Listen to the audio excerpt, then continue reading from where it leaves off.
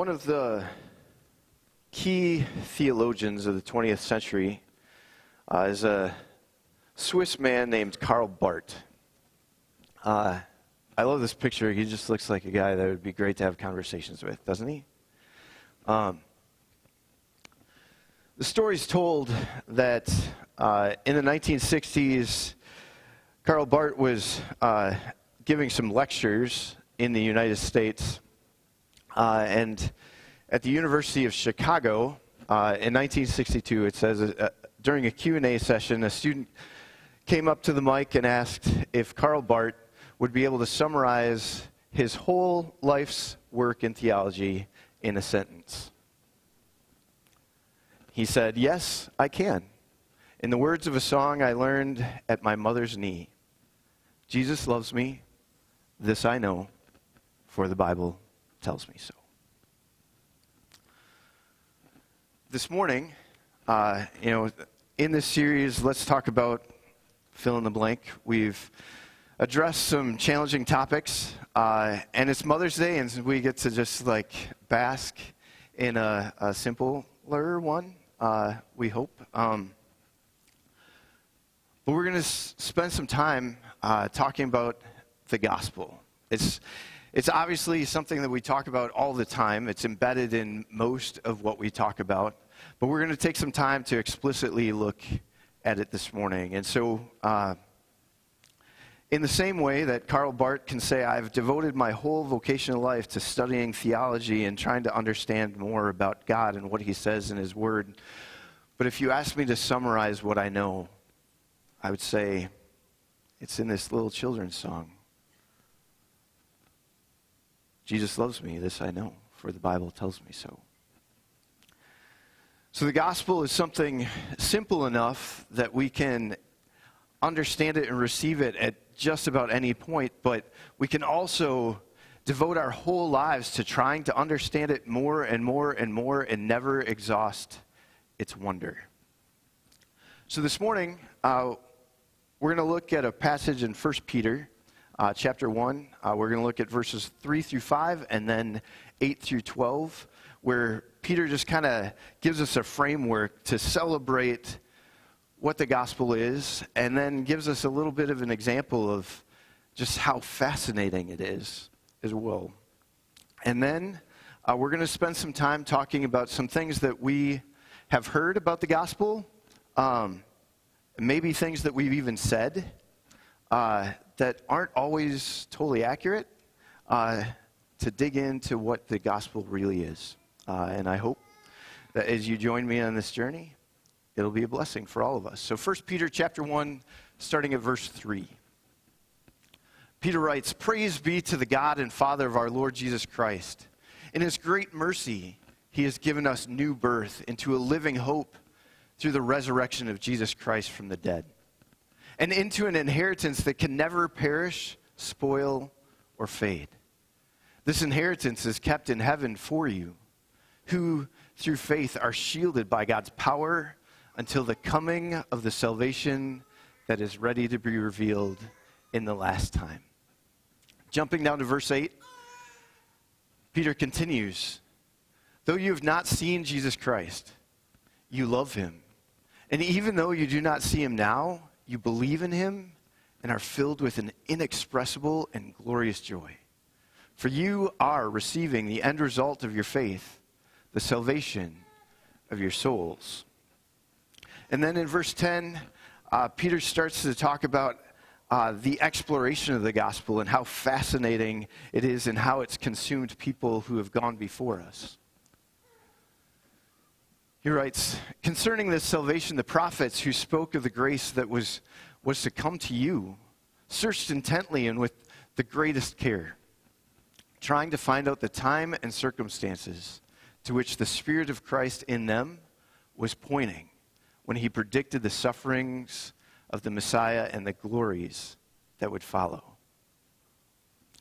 It was revealed to them that they were not serving themselves but you when they spoke of the things that have now been told you by those who have preached the gospel to you by the Holy Spirit sent from heaven. Even angels long to look into these things." So Peter describes for us the wonder of the gospel. He says that the gospel is this rich treasure that has been given to us as we've been given new life in Christ through the resurrection of Jesus from the dead. And that this treasure of the gospel is held safely in heaven where nothing can damage it. Nothing can steal it. Nothing can threaten it. It's held safe for us. It's a glorious and wonderful truth that as we come to terms with who we are and what God has done on our behalf, that it transforms us. And though we haven't seen Jesus face to face, as Peter was writing even in the first century to people who were spread out and had never seen Jesus. But he says, even though you haven't seen him, you love him. And even though you can't see him right now, you believe in him and you are filled with an inexpressible and glorious joy. The gospel is a beautiful treasure. And then Peter tells us that the prophets who spoke long ago, centuries before, that they worked really hard to figure out when all these things that God had compelled them to say would come true. And Peter writes that the Spirit revealed to the prophets that they were not serving themselves or their own generation, but that what they were talking about would come to fruition far into the future. That they were serving you, the readers of Peter's letter in the first century, but also us as we read it today. As we have heard this news and received it for ourselves. And then, I love this verse, the end of verse 12. Peter declares that the messengers of God, the angels, his servants, who devote their lives to worship, these fierce warriors who protect the gospel and protect God's people throughout the earth. Even the angels long to look into these things. Even the angels just want to understand better what God is doing, that he would risk himself and put his own glory on the line to rescue people who have gone astray. But that is what he's done. And it is a rich treasure for us to hear it and to receive it and to know that God desires that it would be our treasure. So this morning we want to spend some time just examining it ourselves.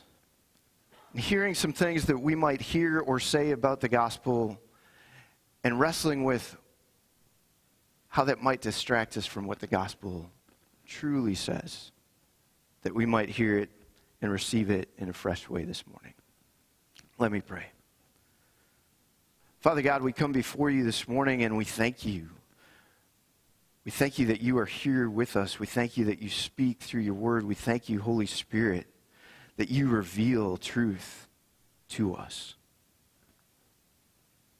We pray that as we reflect on your word today, as we reflect on this treasure, the gospel, that you would expose the darkness in us, the confusion in us, any inaccuracies, that we might hear your truth from your voice and receive it as the life-giving message you intend it to be for us. We pray that you'd set us free in the gospel and make us whole and make us yours. In Jesus' name, amen. So the first myth this morning is that the gospel tells me that I'm okay. And it's a message that we would hear throughout society, and often it's really just a distortion of the great truth that God wants us to know.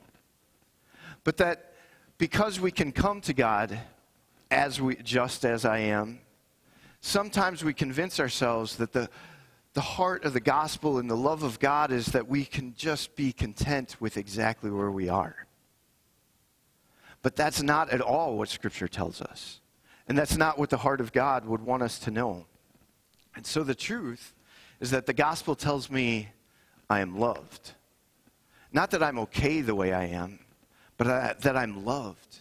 And that God moved heaven and earth so that he might have a relationship with me and not leave me as I am, but rescue me and make me his own.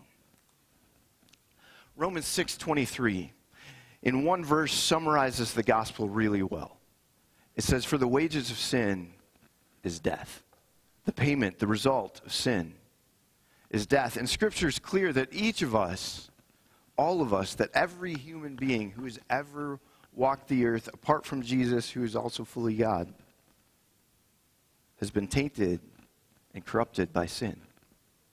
A darkness in us, a wickedness in us, a distortion of our understanding. We were made on purpose by God to experience him in his love and to trust him. But in our fear and in our lack of trust, we just are compelled to try to be in charge, to protect ourselves, and to do what seems right to us instead of trusting the one who made us.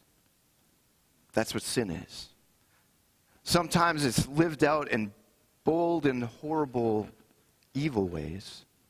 And sometimes it just interrupts our understanding of ourselves. It interrupts our relationships. It distorts our understanding of God.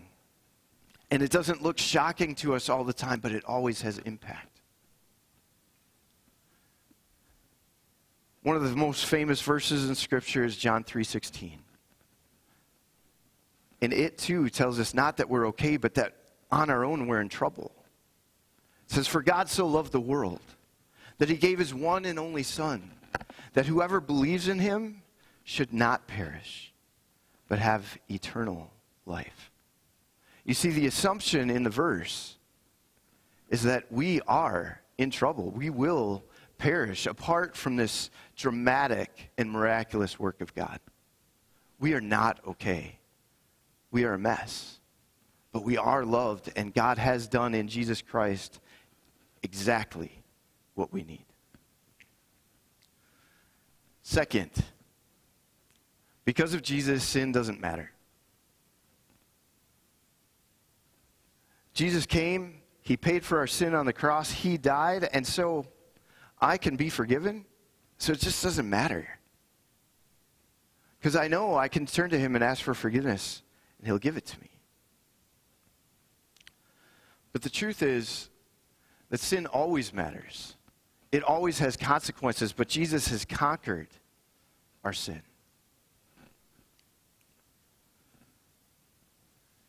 In 1 Peter 2:11,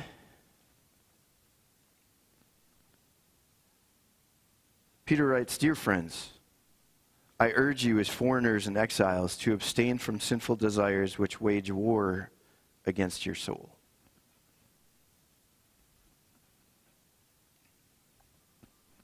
As I said, sin always matters. It always has consequences. It separates us from each other. It breaks our relationship. I often tell people as they're preparing for marriage that marriage is one of those relationships in our lives where it just exposes our sin all the time. You think you're doing pretty well when you're just living on your own, and then you live with someone else 24/7. And it doesn't take long to realize how prideful and selfish you can be. And then you have kids. And then you just convince them that they're the ones who are selfish.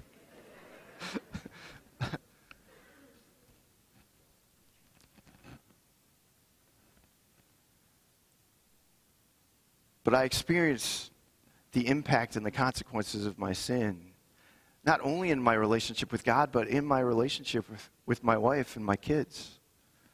When I'm prideful and when I'm ill-tempered, I can say hurtful things, I can do hurtful things, I can be hurt. And not because we dislike each other. Sometimes in moments we do. But our sin breaks our understanding of ourselves. Our sin breaks our relationships with each other. Our sin separates us from the God who knows us and loves us. Which reminds me that I think I only said the first half of Romans 6:23. For the wages of sin is death. But the gift of God is eternal life in Christ Jesus our Lord. 2 Timothy 4:10 it's probably the only one of these verses that I'll be able to spend time on yet this morning, but I invite you to read them. The ones from Colossians talk about how Jesus conquers our sin and assures us. But in 2 Timothy chapter 4, verse 10, Paul is writing to his dear friend, his disciple, Timothy. 2 Timothy is his last letter of his life. And he's pouring out his heart about all kinds of things, about the gospel and God and ministry. But in chapter 4, verse 10, he writes, in verse 9, he says, "Come to me quickly." And then he says, "For Demas," and Demas is a man that we were introduced to in Philippians and Colossians, is someone who is working alongside the apostles, doing great ministry.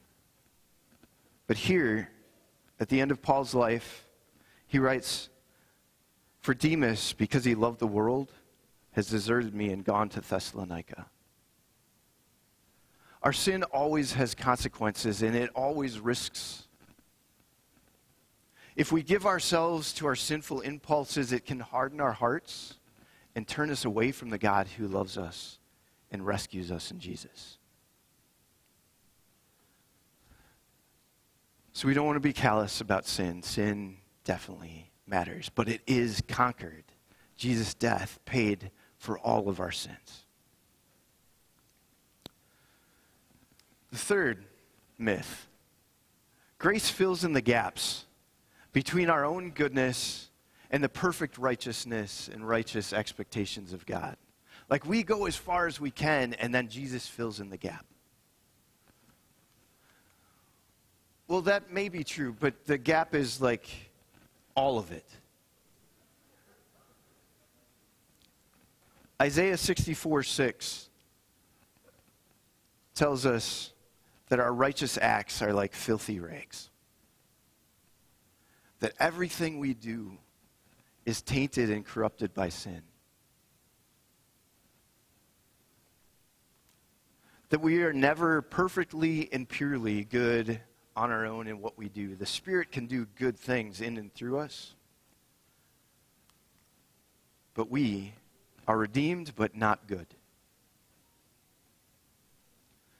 Sin affects everything. Grace is our only hope.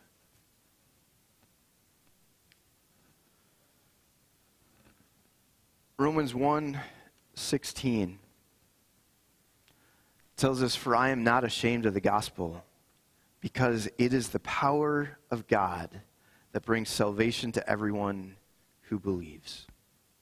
First for the Jew, then for the Gentile." The gospel is the very power of God that rescues us and transforms us. That in the gospel, we are made new. We've been brought from death to life. We are a new creation. That Jesus himself has taken on our sin. He has become sin for us, so that in him we might become his righteousness.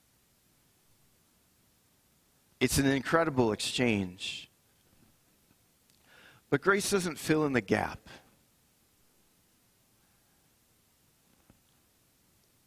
We don't have any goodness to stand on our own. Apart from Jesus, we can do nothing of significance. But his grace is sufficient for us. It's enough.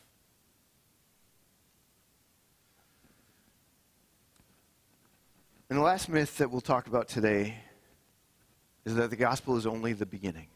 It's really good for people who don't know God. And then we just turn to other places to learn all the things and get better and better and stronger.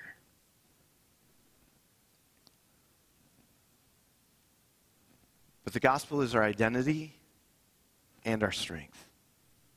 Again, in 2 Timothy chapter 2, verse 1, Paul writes to Timothy and he says, "Be strong in the grace that is in Christ Jesus." We often think of the gospel as just this safety net that we talked about in the last time. Like, we do as much as we can, and then when we stumble, it's there to catch us. But the gospel is actually transforming us into something different than we were apart from God before.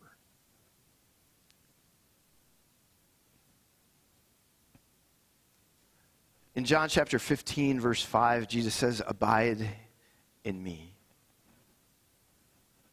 Live in me, remain in me." He says, because apart from me, you can do nothing. And the gospel is our method for staying close to Jesus, for abiding in him, for becoming his. How does that work? What impact does the gospel have on our lives today? How does it play out? How does it make us strong? Well, in many of the ways that we've already seen. One, the gospel is this incredibly safe place for us to be vulnerable and honest. God's word tells us the truth, that there's darkness, sin, and evil in us. We are not okay. And when we experience that, we don't have to hide and pretend and try to make it look like we're better than we are. Instead, we know that God knows the truth about us and loves us in the midst of it and has done everything that we need to be brought from death to life, to be brought from enemies of God to becoming his children. And so, we don't have to run and hide from God like Adam and Eve did. When we're convicted of our sin and darkness is revealed in us, instead we turn to the Lord and we confess to him our sin. Say, "Lord, you know all things. You know what I just did. You know I was short with my wife, and she deserves better than that. You know I just called that driver down the road a name because they cut me off. And that name is not who they are. They're an image bearer of God, and they might not even know it. And I'm yelling at them, but I have no idea how many people I cut off while I was yelling." It gives us the freedom and the privilege and the strength to be honest about the darkness in us before the Lord and with one another. Because if the God of the universe, who is perfect and righteous in all things, will meet us with love and grace, then even if the person next to me can't do that, I know it's safe enough for me to admit that I'm wrong because God loves me. And when I'm angry and frustrated with the people in my life, and they come to me asking for forgiveness and apologizing, and I'm really hurt, and I'm really angry, I have the opportunity to remember that nothing they've done to me is worse than what I've done to the Lord. And God meets me with grace. And so I can trust him to give me grace for them. Now, do I do that perfectly? No, ask my family. And many of you have experienced that with me. But it's the power of the gospel in our lives. That's what it means to be strong in the grace that is in Christ Jesus. We are a new creation. We are children of the King. We are safe in his love. And so we don't have to hide and pretend or try to protect ourselves. When I find that I'm being anxious, even as I'm preparing to get up here and speak,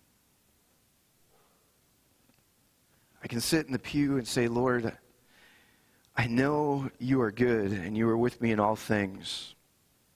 And you've told me I don't need to be anxious because I can trust you. And the fact that I am anxious suggests that I'm trying to trust myself in some of this. But I know you love me. I can meet you. You're enough for me. Help me live that out.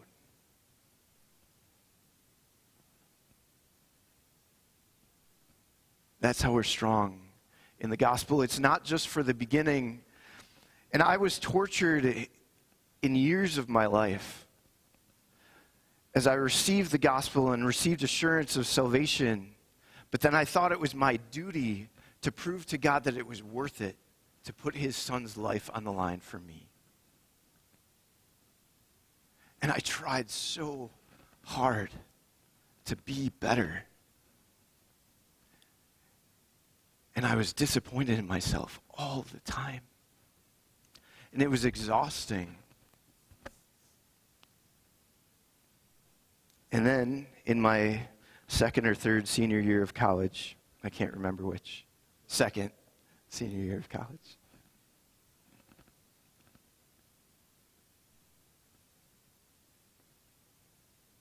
I was invited to experience the gospel for what it really is.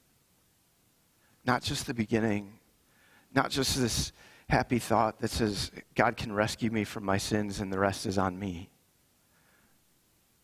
But that God is with us at all times, always refining us.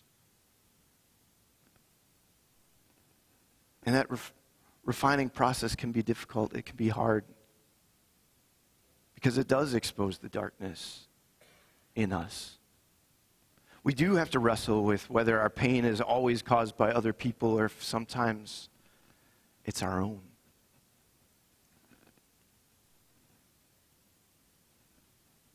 But he's enough for us.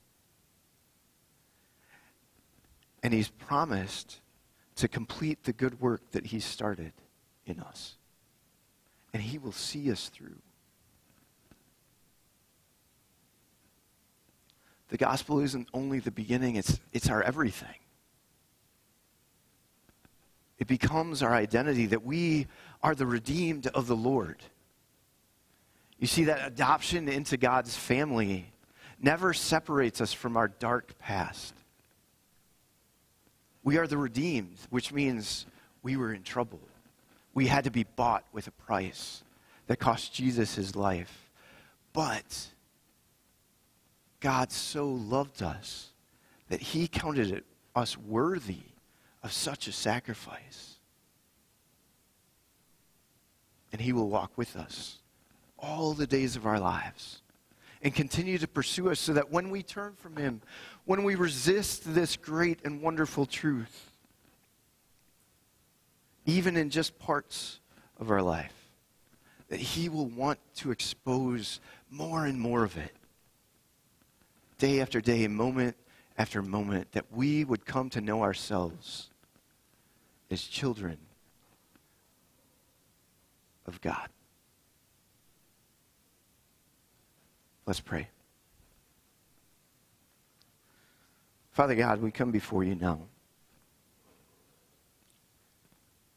And we are not worthy of this truth or this act. But we are desperate and we need it, and we're so grateful that you love us this much. We pray that you would help us not grow tired, comfortable, or apathetic in the love that you have for us in the gospel. But that you would renew us, refresh us, restore us, strengthen us, and encourage us, that we might be wholly yours and through your work become your holy people. Let your will be done. In Jesus' name.